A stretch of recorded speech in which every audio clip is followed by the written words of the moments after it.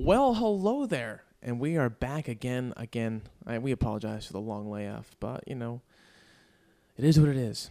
Today we have a kind of a different guest, but it was a very interesting episode. We had a blast. He's actually a master fitter at TrueSpec Golf, which is a brand agnostic company that fits golfers. And we'll get more into what exactly that is, but we have a great episode of exactly how clubs benefit people and just why we love the game of golf so much. And just a really cool hang. So without further ado, please give a warm welcome to our guest, Sean Fagan. I'm driving down the highway, headed to the range, gonna knock 'em out strong while I feel no pain. Got an old brown bag, big sticky on the back, where the grass don't grow, gonna take a few hacks. There's a place for you if you're just like me. I'm Chuck Rich, yelling at the TV. I have another cool one, but it won't hurt. Got myself a big stick swinging in the dirt.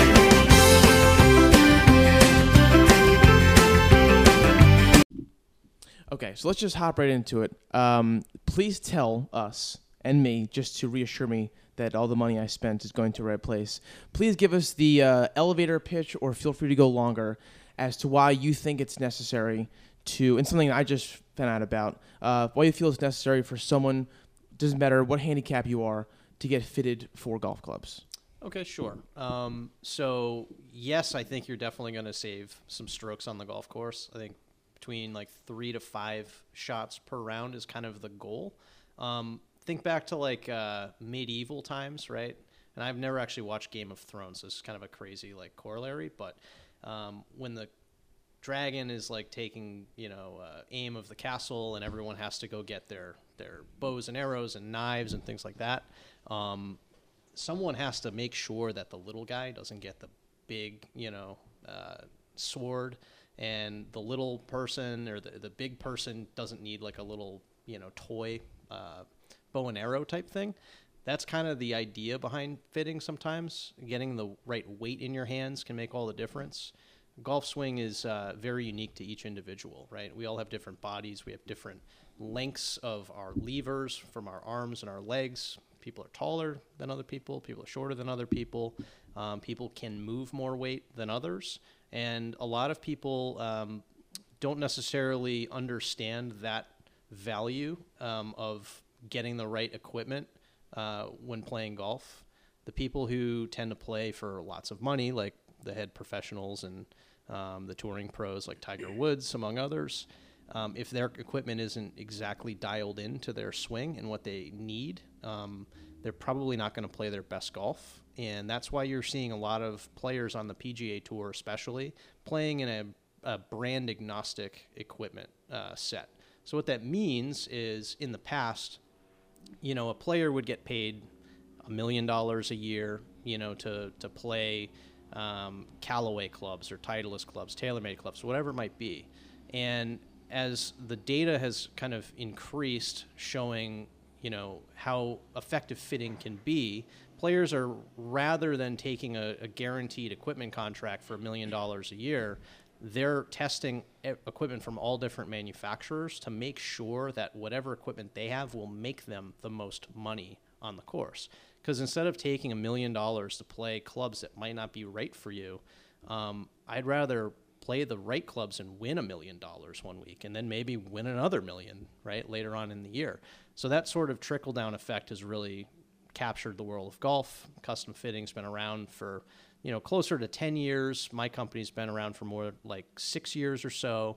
And, every year that more and more data gets accrued, we are able to prove empirically and beyond a shadow of a doubt that getting fit for equipment will help you play your best.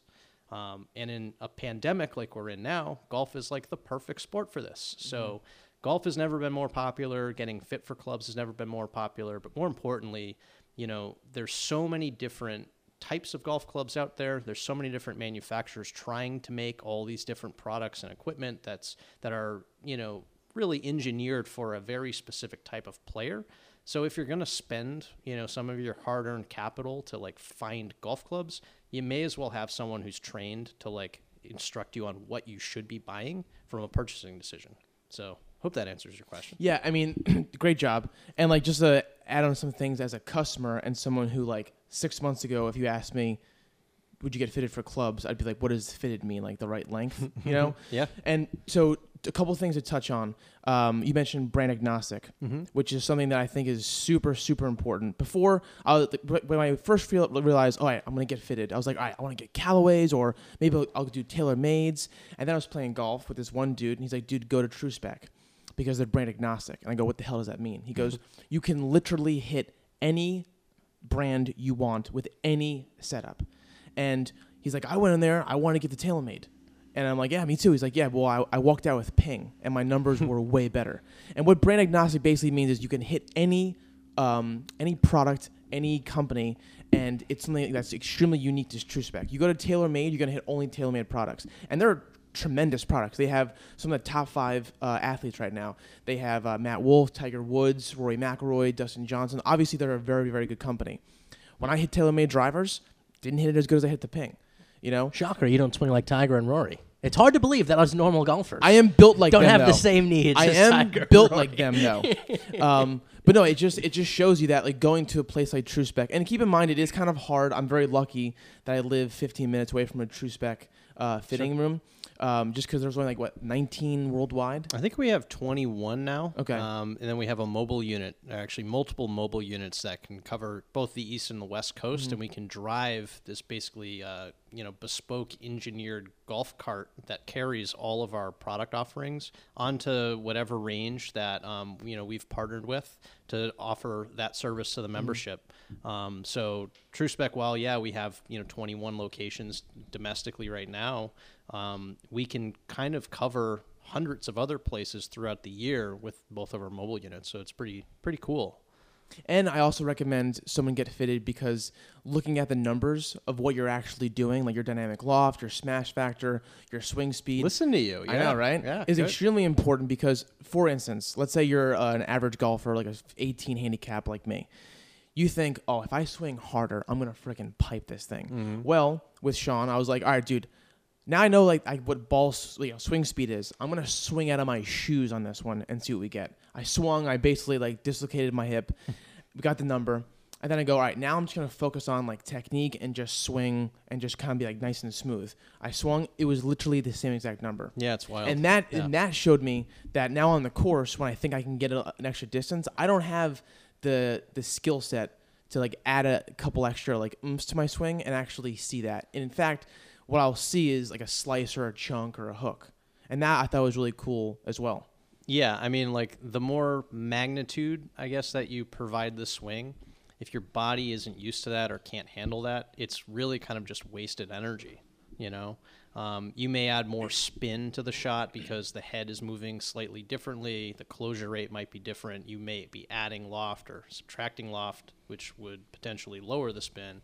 And all of those methods that the traditional player would think, oh, I'm going to hit this harder or farther or whatever, they can work against you. The kinematic sequence is so vitally important when sequencing the golf swing. And if you don't have that, set after hours and hours and days and weeks and months of practice, it can be very difficult to just turn that on, you know? Even just to implement a swing change, if you look at the top level players who can dedicate, 6 days a week, 10 hours a day to a swing change, it may take them between 18 and 24 months for that swing change to actually set in, because your body wants to move a golf club the way it kind of figures out how it wants to move it. In order for you to reprogram your entire body and brain and muscle memory to that, it requires an amazing amount of repetition, practice, focus, athletic, strive, I guess, those sorts of things. And, trying to just hit the crap out of a ball at random, it's not quite as simple as it sounds. Yeah. I'm going through that right now with the swing change, and it's brutal. I used to hook my irons very badly. Okay. And I realized, because just from him watching my swing, that I was swinging more inside out, you would say. Yeah. But to me felt like I was going dead straight. It was actually inside out. Sure. And I changed that up, and probably the first few times out, tremendous. I mean, really hitting his irons pure. Hitting my irons the best I ever had. And then after a few rounds, all of a sudden, I got just a case of the shanks. Sure. Especially with my wedges. Lamb shanks, fat lamb shanks. That I just couldn't shake. Like especially with the wedges. And like it's just fucking hard. Because the thing is, you start making new mistakes with a new swing. Yeah. Like you don't just fix the one thing and then all of a sudden that was the only thing that was wrong. Sure. Well, and then add pressure to that equation as well, right? Which is just going to make you not as confident because you're going to feel you like, melt down. oh man, I have to hit this shot. I have to hit it just right. And it creates this situation where you're trying harder.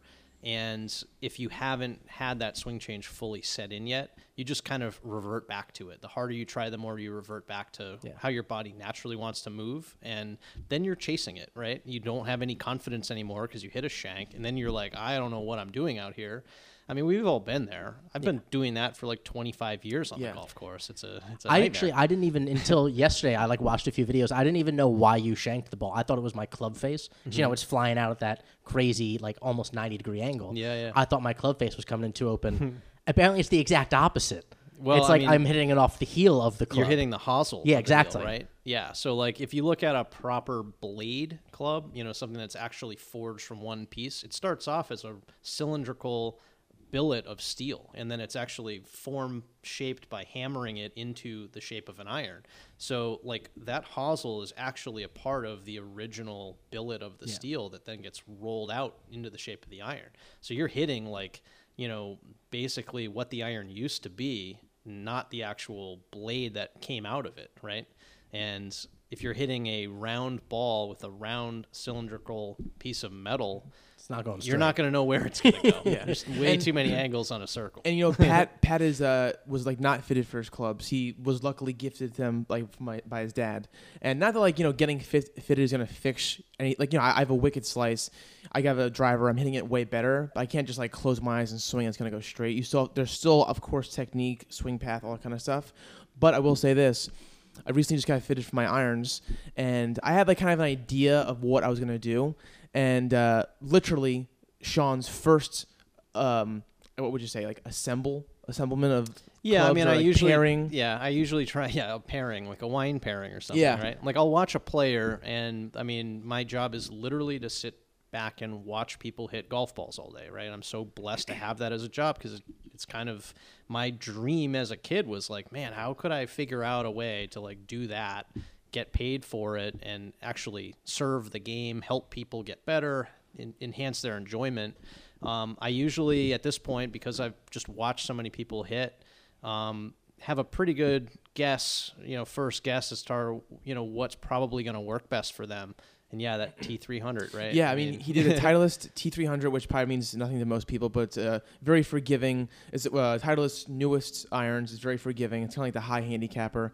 It's like the 2-300, 2-200s, like kind of like mid, and the 2-100s kind of like the Players Club. Yeah, that's right. And then they have a couple other ones beyond that are going to be seen primarily for tour players and really good ball strikers. But the T300, show me a better club for a 15 handicap or better. I still am waiting to see it. So we hit that. I hit that, and like I could have went home within like 5 minutes of the fitting. Technically, I mean, yeah, probably. But with True Spec, he's like, all right, fine, just pick out like whatever. What do you want to hit? And I'm like, oh, let's do the TaylorMade, let's do the Callaway Forge, let's do the Mizuno. And I picked out like 5 or 6 different heads after we like narrowed down the shaft, and I mean.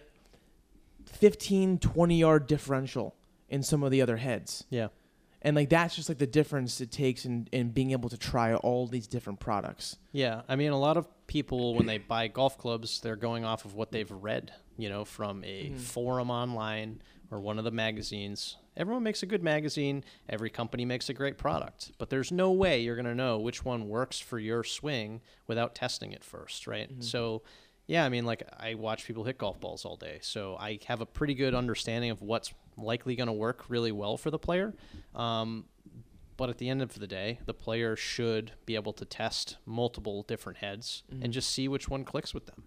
And to break it down to like more of a simplistic form, if you're not a golfer, think about it this way: why are there different baseball bats?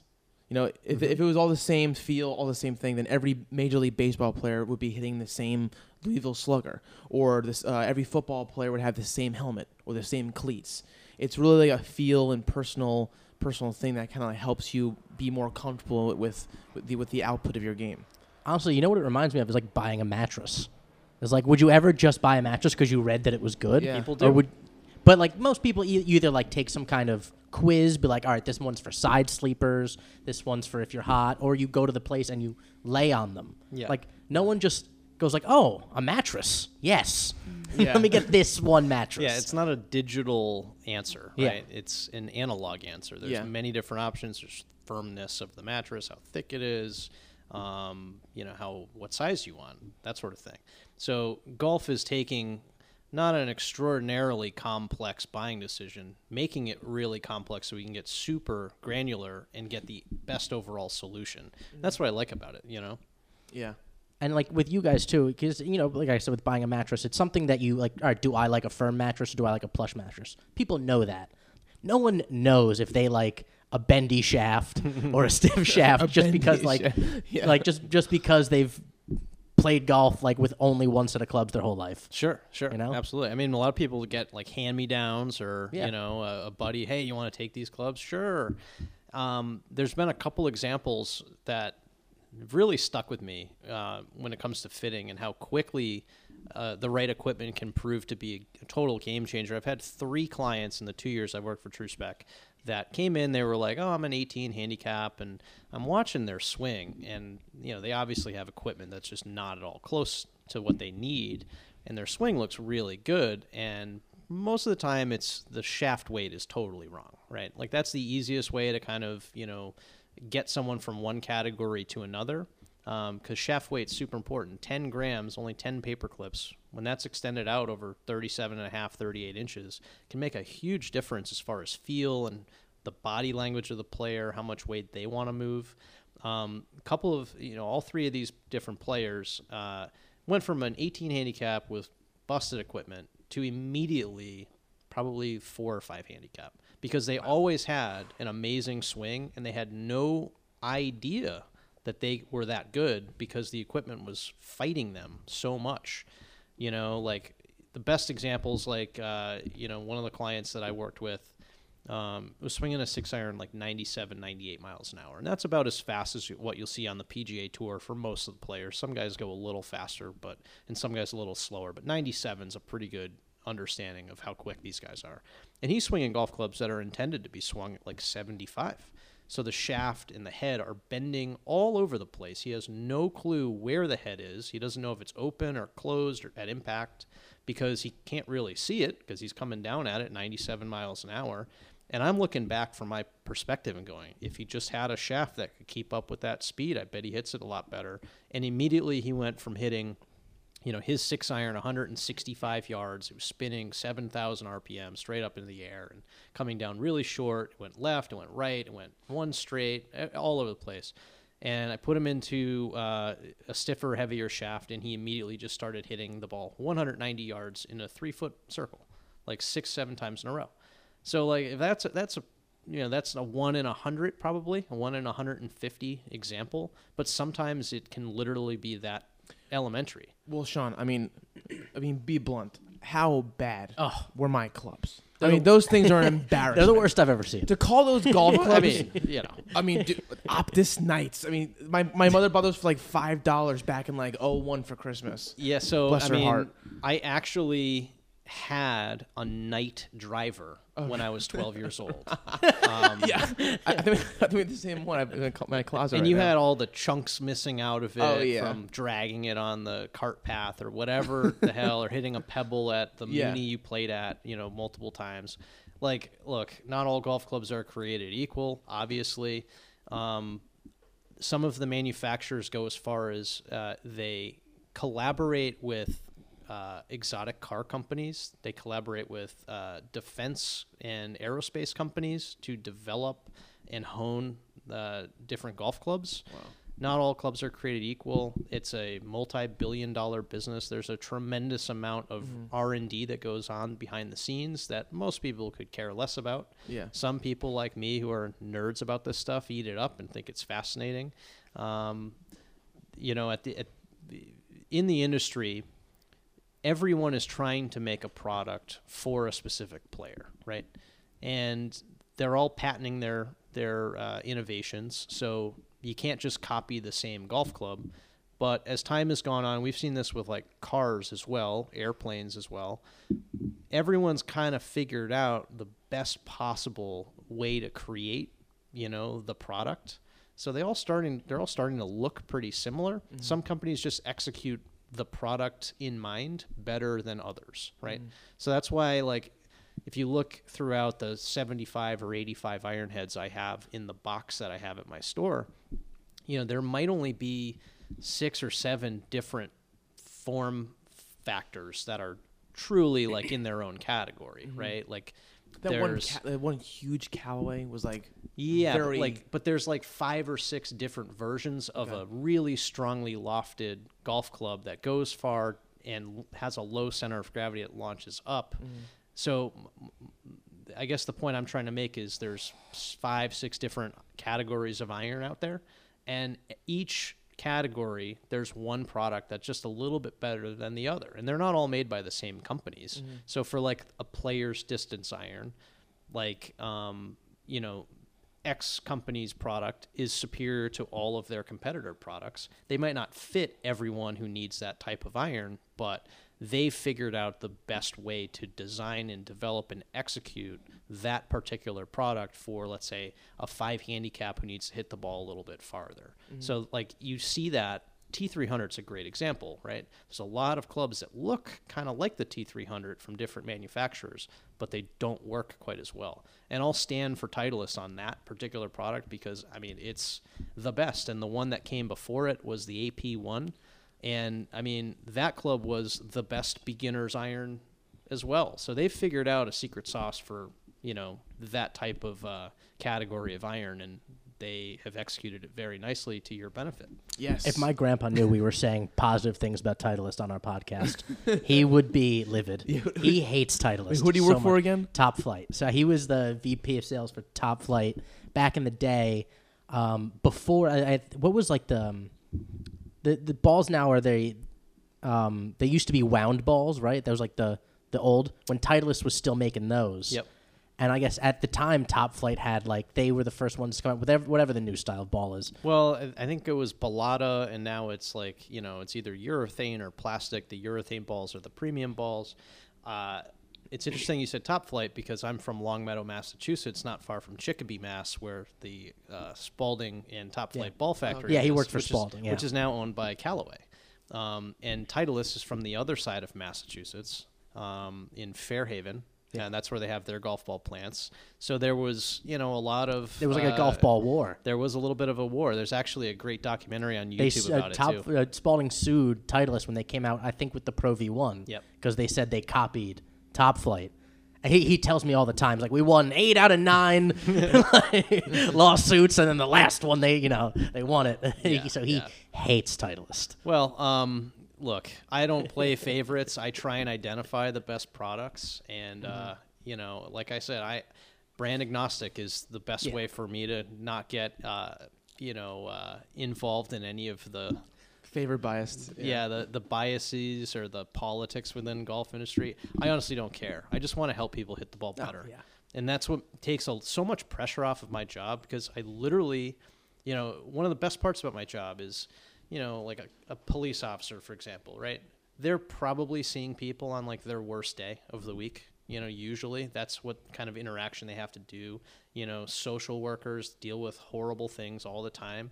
People come in to see me and they're like a kid in a candy store. I mean, it's amazing. Like, so they're always in a wonderful mood, which makes me be able to, experience joy and be really excited and helpful and passionate about like, hey, let's work together. Let's figure out the best solution for your game.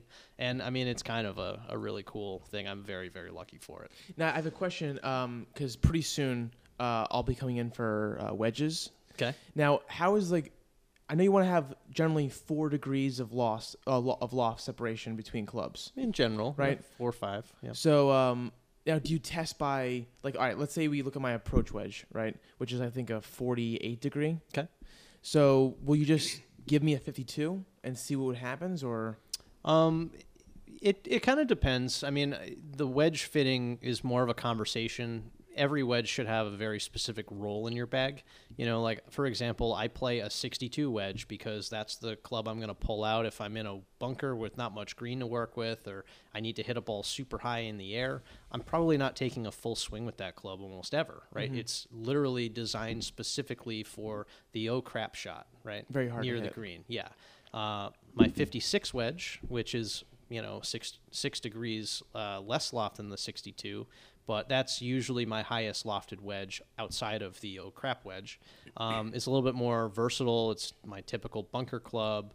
But I also really like to chip with it, right? And hit pitch shots inside like 80 yards. I chip with my 55 right now. 55. Okay. Yeah. So like That would be considered. That's like what most people call a lob wedge, Sand right? wedge. Sand wedge is yeah. 56, and the lob, Lob is what, wedge like a usually is at 60? least 58 up to like 60. Lob and approach are kind of like Similar. synonymous, like words. They're Gotcha. antonyms, as they would say in Antonyms, English yeah, class. 'cause Thank you. the approach Wouldn't that be wedge- synonyms. Synonyms. Thank you very much. Antonyms would be the opposite. Thank you very much. Well, a lob wedge and an approach said good wedge day, sir. are opposite. Oh, they are. Yeah. So like an approach wedge is usually This is why almost- we have you here. Yes, Yeah, yes. of course. So you have a pitching wedge, right, which is Yeah. one more than a 9-iron, right? So it's kind of the 10-iron, I Mhm. guess. And then the approach wedge, traditionally you didn't need them because irons used to be much more weakly lofted, and now they've gotten stronger and stronger as they've figured out ways to launch them higher. But essentially an approach wedge is almost like your 11-iron, but it's also a really good like bump and run club for some people.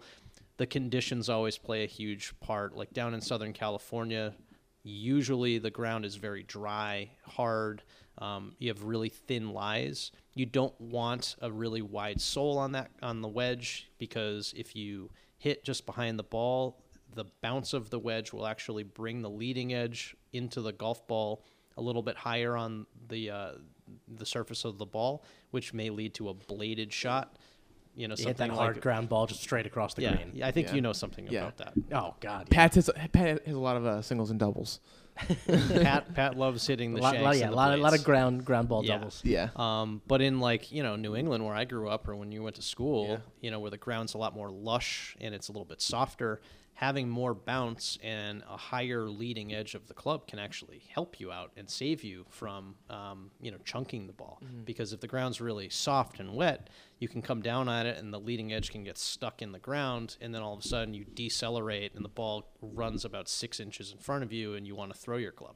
So like, you know, figuring out the right wedge setup is important. Mainly by understanding, okay, what shot are you going to hit with each of these clubs, okay? So if you have the 48, you probably could use a 52. I probably wouldn't go from 48 to 54 because you'll have a little bit of a gap. Because right now I hit my Callaway Forged. I think it's like 52, and it has like a 10 under it.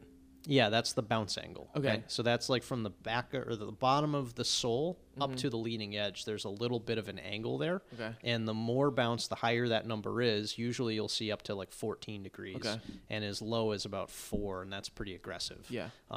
That will give you the measurement of, you know, where the sole of the club is relative to the leading edge. And the bigger the number, usually you're going to want to play in softer conditions. Got it. Because Okay. that'll save you from that leading edge digging. Okay. Right. But in SoCal, usually people are going to play a little bit lower bounce wedges just to make sure you get underneath the ball, that leading edge, because that's what gets the ball up in the air. Does that make sense? Yeah. Cool.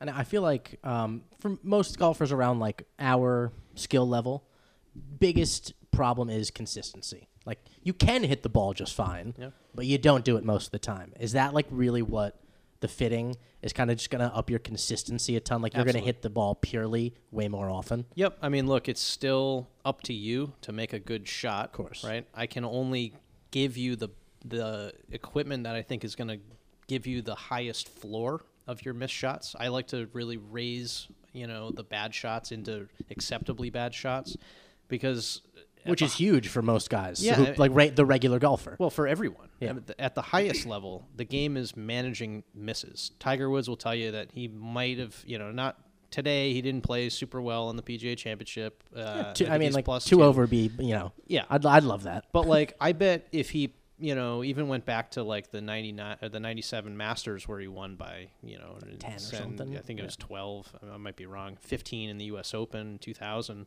I bet he only would admit to hitting, a handful of shots perfectly, right? Everything else was a little bit of a miss.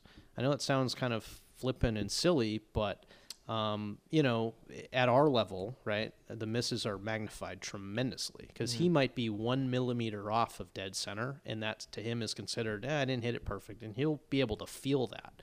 We probably can't feel that. If it's I would say within like 3 millimeters of dead center, 4 millimeters of dead center, you're probably not noticing anything other than, oh my God, I hit it perfect, right?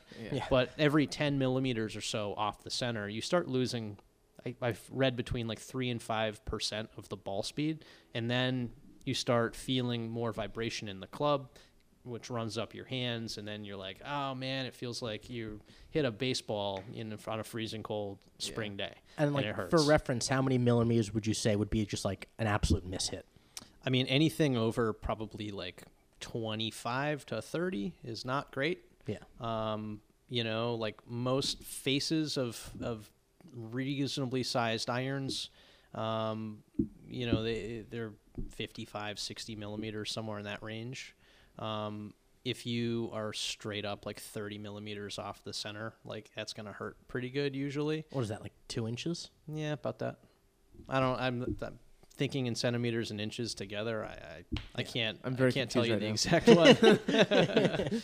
Because you said 30 something millimeters. That's 3 centimeters. Yeah, that sounds right. Yeah, I think that might be like an inch, maybe. Maybe an inch. I mean, it's a game of Ipso inches. facto, I'm your boss. But basically, But like that's such a small little Yes. like to think about, like, because for Americans especially, we put everything in. I Yeah, can't think in centimeters. Yeah. Um, Like if you're a full If you're an inch, inch off the off. center, like that's gonna not feel great. for sure. Yeah. 2 inches off the center, it's gonna be pretty A blade or a uncomfortable. yeah. But when you hit to answer your question, like basically when you do hit on the simulator, you will see your different scatter plot for each club, and obviously like the tighter the scatter, the more consistent and probably the less miss hits you have, the better. Obviously, I mean it's not gonna like for me my miss hit before, and hopefully it'll stop is like chunking it. That's more of like a technical thing. I think I get too like arm driven and not enough hips. I'm kind of like just using my arms You and throw the club at it a little I bit. just like, yeah.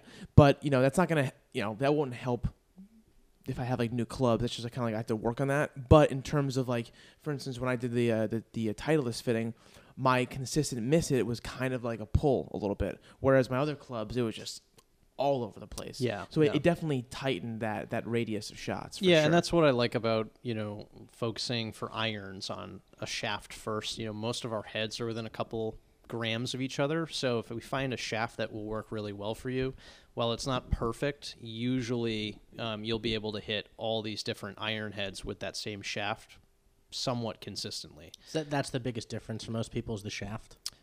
Again, it's a chicken or the egg thing. We get this question Yeah. a lot. It's Your really analogy's kind really of good. interesting. It's like, well, I like to think of the shaft as like the chassis of the car, the suspension, the transmission, all that put together, right? And the head is the engine, how much horsepower you can really give it. You can modulate how fast that car goes, how high it goes, how much it spins with the head, much more than you can with the shaft. But you have to be able to hit the head with its full horsepower while you're under control. Does that make sense? Yeah, So, like, if it's almost like the shaft is your consistency. yeah, like the shaft gives you the stability to consistently hit whatever motor you put in that car, right? If you can, like a Porsche 911, right? Great car, obviously. They've gotten only better in time. You can only put so much horsepower in that car before it starts getting a little, and you can put a lot of horsepower in a 911, but let's say like a Toyota Corolla or something, right? If you put a 600 horsepower engine in that Toyota Corolla with front wheel drive and not having independent rear suspension stuff, that car would be all over the place. You'd never be able to control it. You'd have so much trouble driving it. But it's got all kinds of horsepower. It must be really fast. It's all about controlling that power, right? So like different iron heads will, for a 6-iron, like I have 6 irons in the box at the store that are 23 degrees. I have other 6 irons that are 32 degrees. There's a 9-degree delta in just how much loft that club has. Obviously, The one with 23 degrees, because of how much less angle there is on the face, is going to go a lot faster off that face. You're going to get way more ball speed.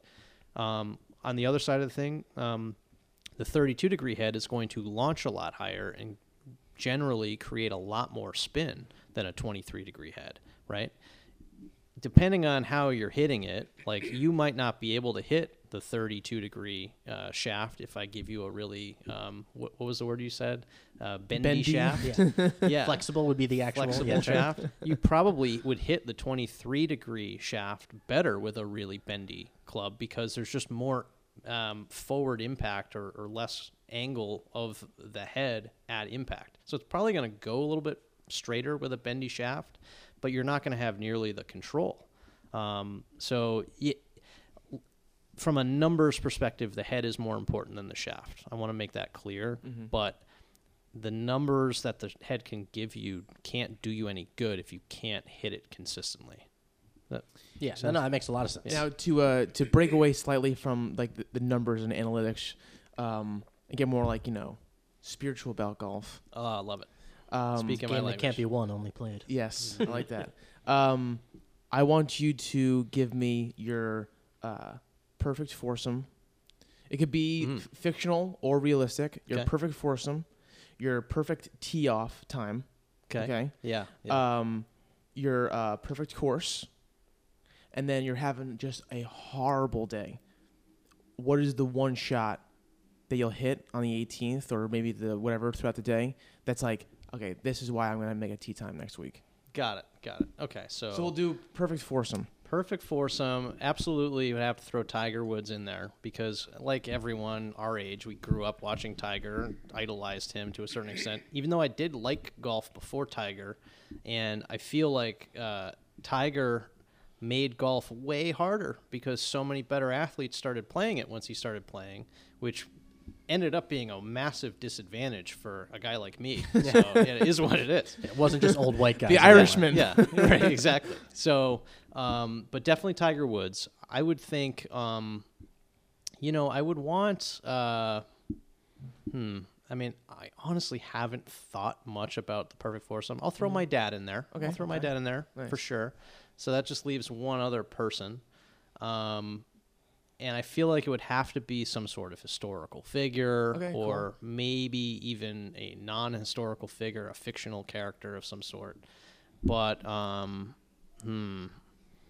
probably say, like, I don't want to sound too cliche, but like George Washington would be really interesting. Just be like, dude, like, look at how crazy the world's gotten since you were, I like that. totally different thing. And I think that's, sorry to interrupt, but I think that's so cool because correct me if I'm wrong, the reason why you can pick someone like George Washington or the reason why you wanted to is because what people don't understand if they don't play golf is you get to know so much about a person in one round. How often do you spend 5 hours with someone uninterrupted where, for me personally, my phone is in my bag the entire round? And it just really allows you to kind of like peel the layers away. Oh, how do they act when they get mad? How do they act when they have a great hit? What about a bad hit, Yeah. Well, I mean, that is kind of the most look, golf has so many facets of how great it is, and I could go on, like all these different levels of, hey, did you not think about this? Because there's another level to how cool this thing is, and check this out. But it's a very good point. Like, you can kind of pick any historical figure in history because you'll get to know the person really well. You really see their true character, right? Like, I mean, that's something I have to be really cognizant of when I play golf, because when I was a kid and I didn't have the responsibility of working in the golf industry, like, I would get frustrated and I'd swear and I would bang my club. I never broke a club or really threw one outside of dropping it on the ground aggressively.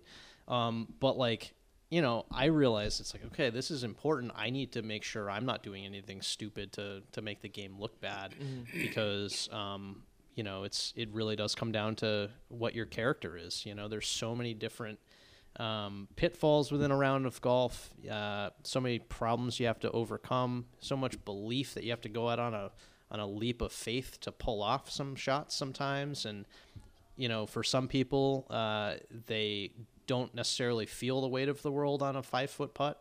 I always have. I don't know why.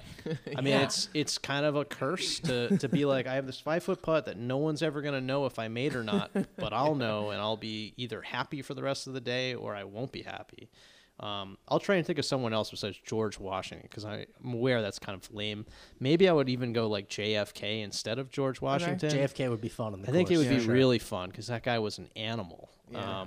In all different senses of Let's the get some word. whiskey, boys. Let's drink. Yeah, yeah, exactly. Perfect course. I mean, I grew up on a course called Twin Hills Country Club in Longmeadow, Mass. I worked there for 6 years throughout high school and some of college, and I probably played that course 500 times. And to this day, I still dream about playing that course all the time. When I go home, we're not members of that course. Like, I don't know anyone there, so I can't go out and play. I think I know like 2 members, and maybe we'll cross paths and I'll get a chance to play again at some point. But I love that course. I would definitely say, though, I've had the privilege of playing a couple amazing golf courses out here and back east. Whether it's Augusta or Cypress, though, is kind of up for debate. Cypress always wins number one. I know a ton of people who've played Cypress at this point. I've met so many out here that have played it, and everyone says it's just like the greatest walk you'll ever embark on, and it's like a totally different round of golf. Augusta, I don't know which one's more realistic for me to play. I think there is an outside chance I can play Cypress. Augusta is going to take, They've turned presidents down. yeah, that'll be interesting to ever get on. I did go there in 2015. I got to watch a practice round for the Masters, and that was Spieth was year, right? amazing. It was Jordan Spieth's year. Yep, he was playing with Tiger Woods and Ben Crenshaw in a practice round on that Wednesday, and then Talk about a legendary I know. grouping It's, of Ben Crenshaw and Tiger Woods. amazing, right? Wow. Amazing. And then after that, we went to the par 3 that they play every Wednesday, and Jack Nicklaus made a hole-in-one on, I think it was like the 6th hole, and I got to see every player that had ever lived walk right by us. We were sitting right on the first tee, and I was with my dad out there, and I mean, it was like the greatest memory ever. It's amazing. absolutely amazing place. It almost looks fake how well dressed up it is. It's like Disney World. Like when you go to Space Mountain, I guess you guys might be more Disneyland, I don't know, but like Space Mountain. We're from the East You're Coast. from so Jersey. Disney World, okay, yeah. perfect. So, so like Disney World in Orlando, you would walk into like Space Mountain, and there would be fake caves that you'd walk through. And that sort of concept almost felt the same as like what Augusta was, with all of the perfect grass and like the Nothing perfect can be this mulch. perfect.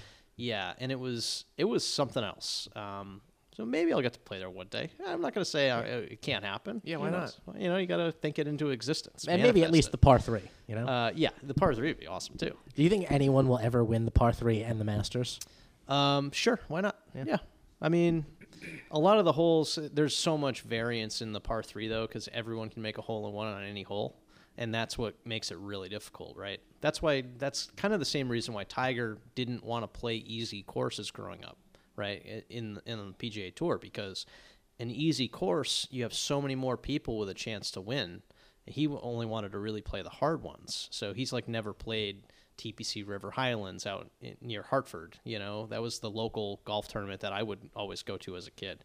Guys shoot 23 under par there. Yeah. So like, if it becomes a birdie fest, the variance of who can win kind of comes into play, and that's probably the only thing that would separate the opportunity. That's probably the reason why no one's ever won the par 3 and Masters before, because anyone can shoot 6 under on those 9 holes. Yeah. And that makes it challenging. So. Now, is there a perfect like tea time? Do you prefer a lunch before you play, a breakfast before you play, like getting up with the sunset, playing with the sun going down? Yeah, I think if I'm on a trip with like my friends, I'd want to play 7 a.m. Nice. Do sweeping a little bit. Do sweeping's fun. Do you eat breakfast? Do you go just with a coffee?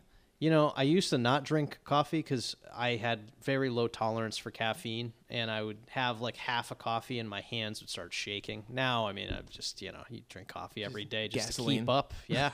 Drink black coffee every day, basically. So, definitely would go with a coffee. Wouldn't want to eat too much. I've been eating so many Cliff Bars lately, since quarantine started, trying to cook your own food and always running out of all this stuff.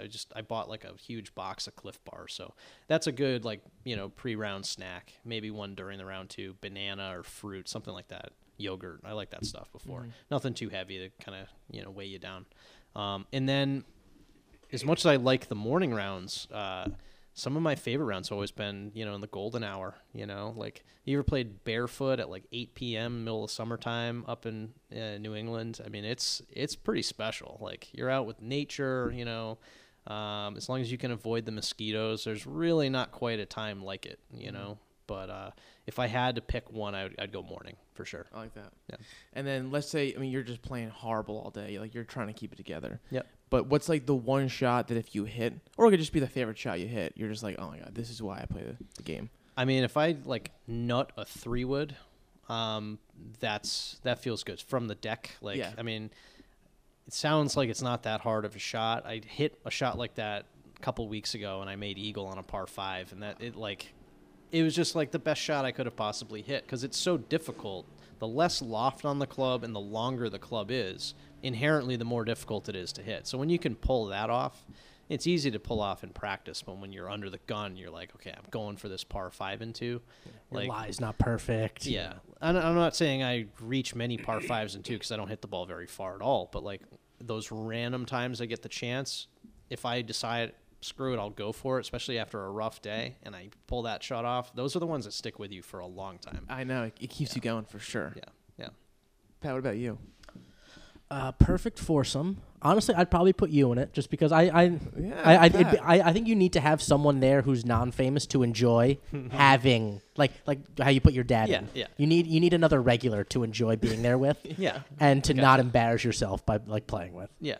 And even though Tiger's my favorite golfer, I wouldn't put him in just because I think he's a little too competitive. I think I'd go with Phil. I think Phil would be the most fun to play with. He would be fun to play with for sure. And then, as far as like someone from history, I'm torn between Babe Ruth and Teddy Roosevelt. Wow. I think would okay. both be great historical golf figures. I don't like know that. if Teddy Roosevelt played, but I know Babe Ruth played. Well, he walked hard and carried a big stick. Exactly. So I don't think he walked hard. He walked quietly and carried a big stick. I think Teddy that's it. Roosevelt, That's yeah. what it is. Yeah, Walk quietly. softly. Walk softly. Yeah, Very thank softly. you. Thank you very for much. yeah. Thank you very much. And then, I mean, Babe Ruth would definitely. I think both of them would be a blast. Teddy Roosevelt, I think, is a little crazy, but yeah, he's a wild dude. yeah, Oh yeah. like he enjoyed killing things, including people. He killed multiple people. Hilarious. Right? Yeah. Yeah. And My Babe God. Ruth was definitely a partier, so I think they would both be pretty great. Yeah, for sure. Mickey Mantle too. Oh, Mickey oh my Mantle would be a God. good one. When you said Babe Ruth, I was like Mickey Mantle. But he may be a little too Yeah, unhinged. yeah. It's like, Yeah. hey, Mick, let's keep I'm together. not sure I'd be able to drive home after a round with Mickey Mantle. He'd like hit on the cart, like the the beer girl. Yeah. You know? Oh. Hey, Oh, honey, yeah. what are you doing after this? Like I'm just. he working. wouldn't just hit on her. He'd probably bang her behind the third hole. He would hit a driver like 350 yards back in the 60s. Wow. Like That's crazy. He would hit a lot of balls. And with, with whatever dog shit drivers they had Yeah, back with then too. persimmon drivers, he would hit him 350. Like he was just an absolute savage. What a natural athlete. He's Yeah. one of those guys. Totally. I mean, he's one of the 15 best baseball players ever. And every time 10, you probably. yeah, probably 10. Yeah. And every time you hear like people who watched him talk about him, they still always talk about how good he could have been. That's how you know you're just like an insane natural talent. Yeah. Yeah. Yeah. Perfect tee time Or we can do course first. course. I mean, I don't know if it's like the best course, but I want to play St. Andrews so badly. Like that's where golf was invented. Of course, sure. And like to be able to walk down the hole where the first time golf was ever played, I think would be just the craziest experience to me. That's great. And then I would say like 1 p.m. 'cause, I'm a late riser. To say I the would least. yeah. I'd love to wake up at like 11, have a smoothie for breakfast, get to the course in time for like a small loosen bucket. up. Yeah. Small bucket, little putting, little chipping. Play like 1 p.m. Right. That. That's good. And what's that shot that's bringing you back? I'd like maybe like 190 out, hit a 5-iron just perfectly onto the green. Like when you hit a 5-iron nicely and it gets that nice rise, it's not you don't like hit that- it low, just skyrockets nice and high and just right on the green. I like that. Long irons, man. Long irons. Oh yeah, they get you. Yeah. Dude, they're the best. Let's see. Foursome, I'd put you in there too because Oh, you guys are so cute. we're adorable. I mean, we've known each other since preschool. Like, you know, people. A lot of people say this, but like we're basically like family. Yeah. I mean, our families are We have Thanksgiving together. yeah, we're very great. very close. That's great. So Pat, and also Pat, because he's one of the. Although when I do play golf, I'm extremely competitive against myself. I'm always competing against myself. But Pat's also one of the people that if he does well, I'm genuinely happy for him because I'm also just very competitive in general. Yeah. So if he like does really well, hits a nice shot, I can actually say honestly, I'm happy for you. You know. yeah. Other guy, I love my buddy Mike, but he's one of the guys that just like when he does well, I don't know how he does well because he just disrespects the game with like drivers on par threes, you know. Yeah. So I don't think I could say Mike just because he bothers me so much. He would embarrass you in front Sorry, of these Mike. historical figures. Yeah. Right. Right. I would love to play with Keith Richards. Wow. Okay. I think. He probably wouldn't play, just like drink a bottle of Jack Daniels and smoke cigarettes. But I mean, would just love to talk to him. I worked with a guy who worked for Atlantic Records back in the day. He said he pulled Keith Richards out of a palm tree once. That was Really? his best Keith Richards story. Oh, I love that. It's great. So I think Keith Richards would be my like historical figure, kind of not historical, but you know, kind of like famous. He's old you know. enough to be historical. Yeah, Yeah. Because I would just love to be able to talk to him about just. I think Rolling Stones are the greatest rock and roll band ever to live. I would just love to hear about his journey. Yeah. And then in terms of like a golfer, because I love having a golfer who's way better than me, just so I can kind of like compete against them a little bit and also have them give me some tips because I'm always open to tips. So that'd probably be either Tiger or Phil. I think I get along better with Phil. They were kind of like goofy together. Yeah, you have to wonder if Tiger's actually fun to play with. He seems a lot different now. He seems a lot. Yeah, he's a lot more relaxed these days. And Other than that. it was interesting, like when he won the Masters and it was this amazing achievement. It didn't feel that important to me anymore, right? Because he was just completely exposed and like he was just another guy. He didn't have that like the mystique with him anymore. I feel like it was stripped bare. And some people may argue that made it more interesting, but it did for me. yeah, like I mean, I was just like, oh yeah, he won. I mean, it's amazing personal accomplishment, but I was kind of like, it doesn't feel like I thought it was going to feel. I don't know, like that was kind of. He was almost like in his reign of dominance was almost like a Terminator. You're like, what is this thing out what is there this? Right. that like. You know, nobody sees him play his practice rounds. He'll like before anyone comes in, he'll finish his practice round, and he won't talk to anyone while he plays. Like, there was sort of a can he fail? Right.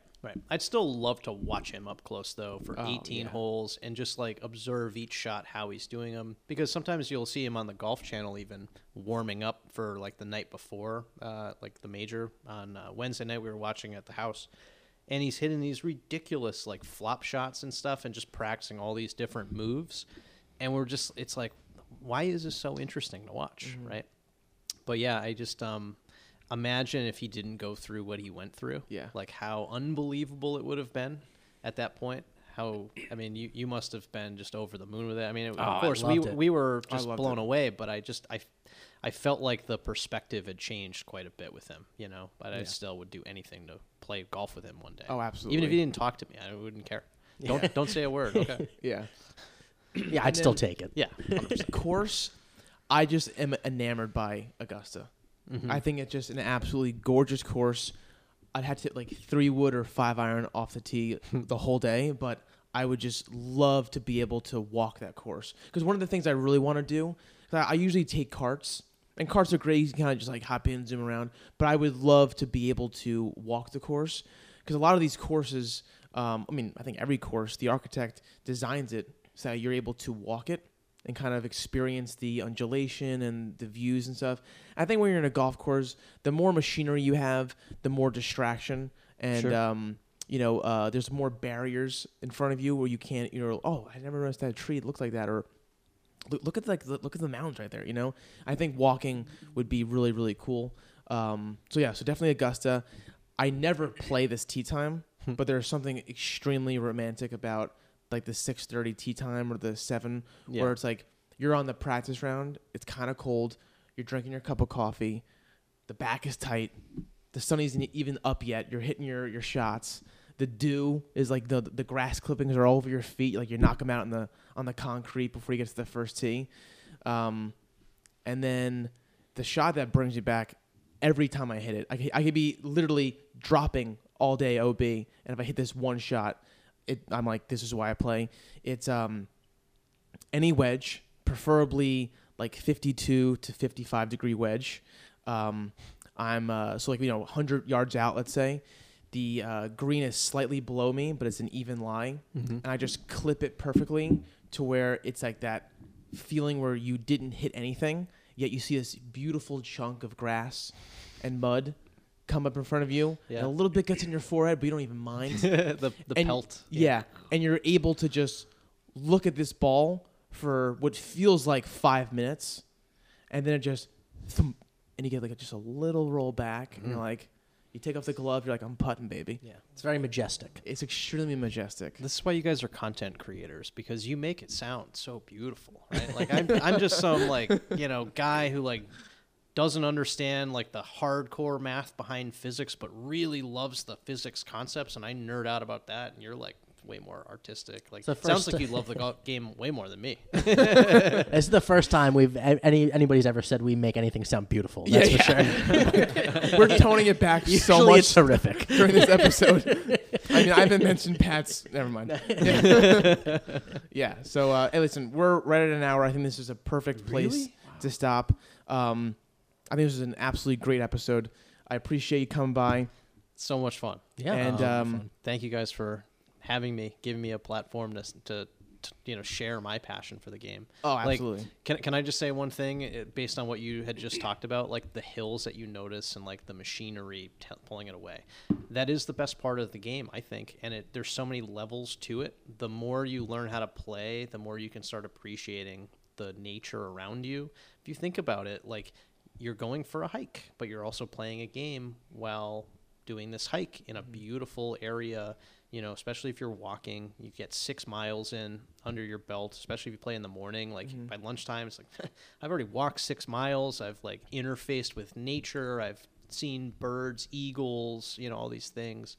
There's a lot of metaphors within golf, like the idea that you're making birdies and eagles. Like it is a hunt, right? Yeah. You're getting prepared to walk down this course and put a ball on target or a bullet on target into a hole, which counts.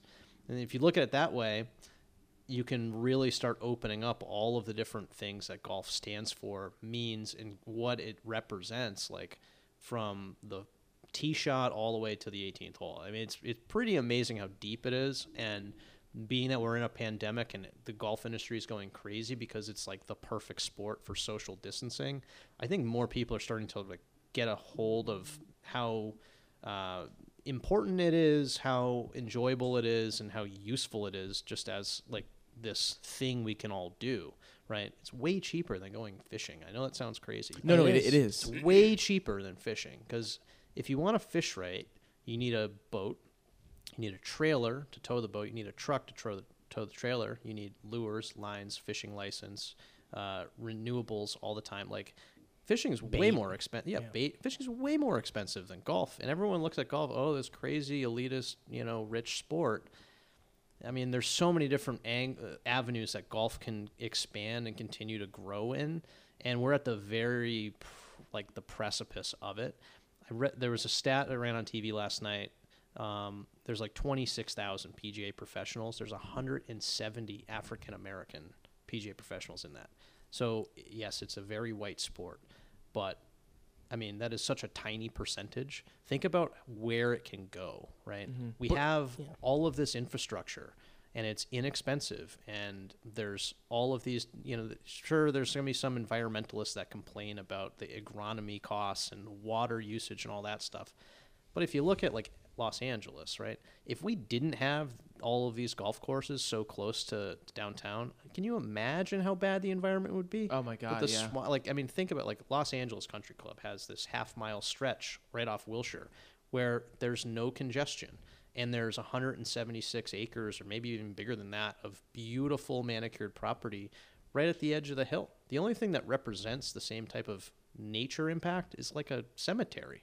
right? Yeah. You can't really use a cemetery other than to mourn, and remember.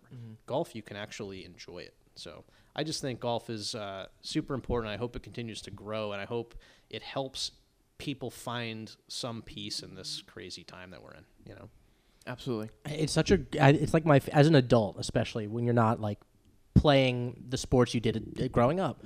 I find it's just the best way to challenge yourself. That's right. Like you compete against yourself. I mean, there's people that play without legs, without arms. Yeah.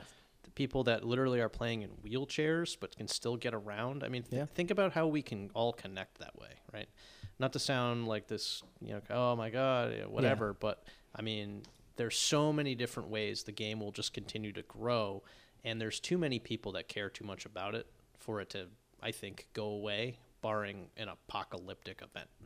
So that's what's really exciting. You can play till you're 150 years old if you can live that long. Yeah, absolutely. Listen, give us some Instagram or Twitter or whatever. Okay. SKF Golf is my Instagram. So if you want to follow me, I'm private. Like to keep it that way. I like to be like the thing that only the people who know. I'm not trying to get famous for this, but it's good to be famous adjacent, I think. I do get to meet some pretty cool people sometimes, and like I said, everyone who comes in is usually having a pretty good day when they come see me to hit golf balls. So if you want to follow along, be more than happy to let you in on it. It's pretty and cool. how does someone get a hold of TrueSpec and set up a fitting? Yeah, so just TrueSpecGolf.com. We have an online booking system. We have a team of scheduling assistants as well. So if you wanted to call the number or just go to the website and book time, Sean Fagan, you can book under me. I'd be happy to help you. Tell me that you guys heard from Going Nowhere Fast and book through that, and I'll do a free fitting for those people. There you go. Awesome. Absolutely. Pat, you got anything going on? No, but I'm going to give one more little plug to of course. TrueSpec here. And this is coming from, I'm not even a customer yet, I hope. Like, I think I will be in the future. Okay. I know if you're going to buy, like, a new set of legit clubs, you might as well get them fitted because it's really not even that much more, like, I was just going to say that. It's not even that much more expensive. Yeah, and you're going to enjoy the game so much more. Yeah, like there's a bunch of different ways to buy. If you're looking for the cheapest possible way to buy, you go on eBay, you buy used clubs, and it's going to cost you nothing, right? Relatively speaking. If you buy a custom built set, you can spend $4,000, you can spend $8,000. It all depends on how crazy you want to get with the components and the build.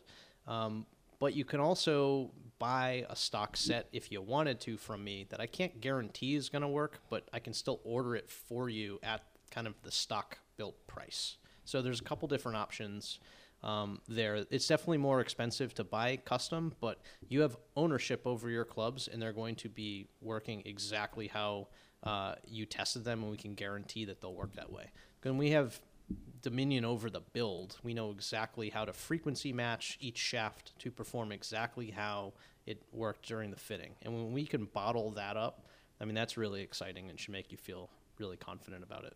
Yeah, it just seems like you're going to enjoy your game so much more. Of course, and the clubs are going to last 5 to 7 years at least. Some people play custom built clubs for 20 years. I mean, it all depends on when you're buying, how often you're playing.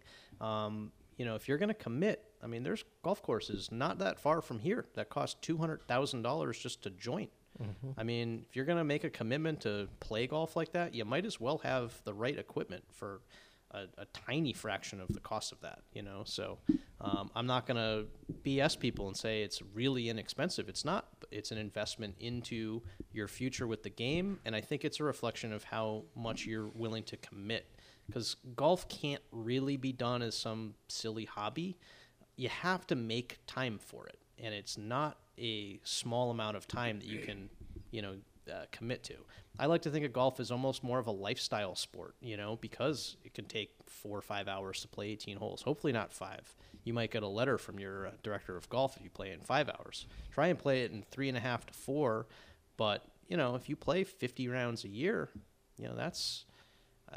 trying to do the math real quick. Basically around a week. 200 hours, I mean, that's no joke, right? So, it's great.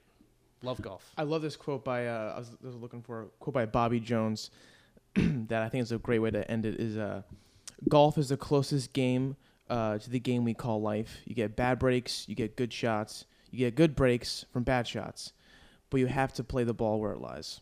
It's absolutely true. And you can relate any golf shot to any experience you've had in life. I challenge everyone who hears this to get in a bunker or get in the rough and relate it to something that happened in your life. Think about how you overcame that challenge and then take on the shot and see what happens. Because it's a very deep game, and we'll only discover how deep it is the longer you stay in it. That's it. Hey, guys, thanks for listening. We appreciate it, and we will see you next time. Later.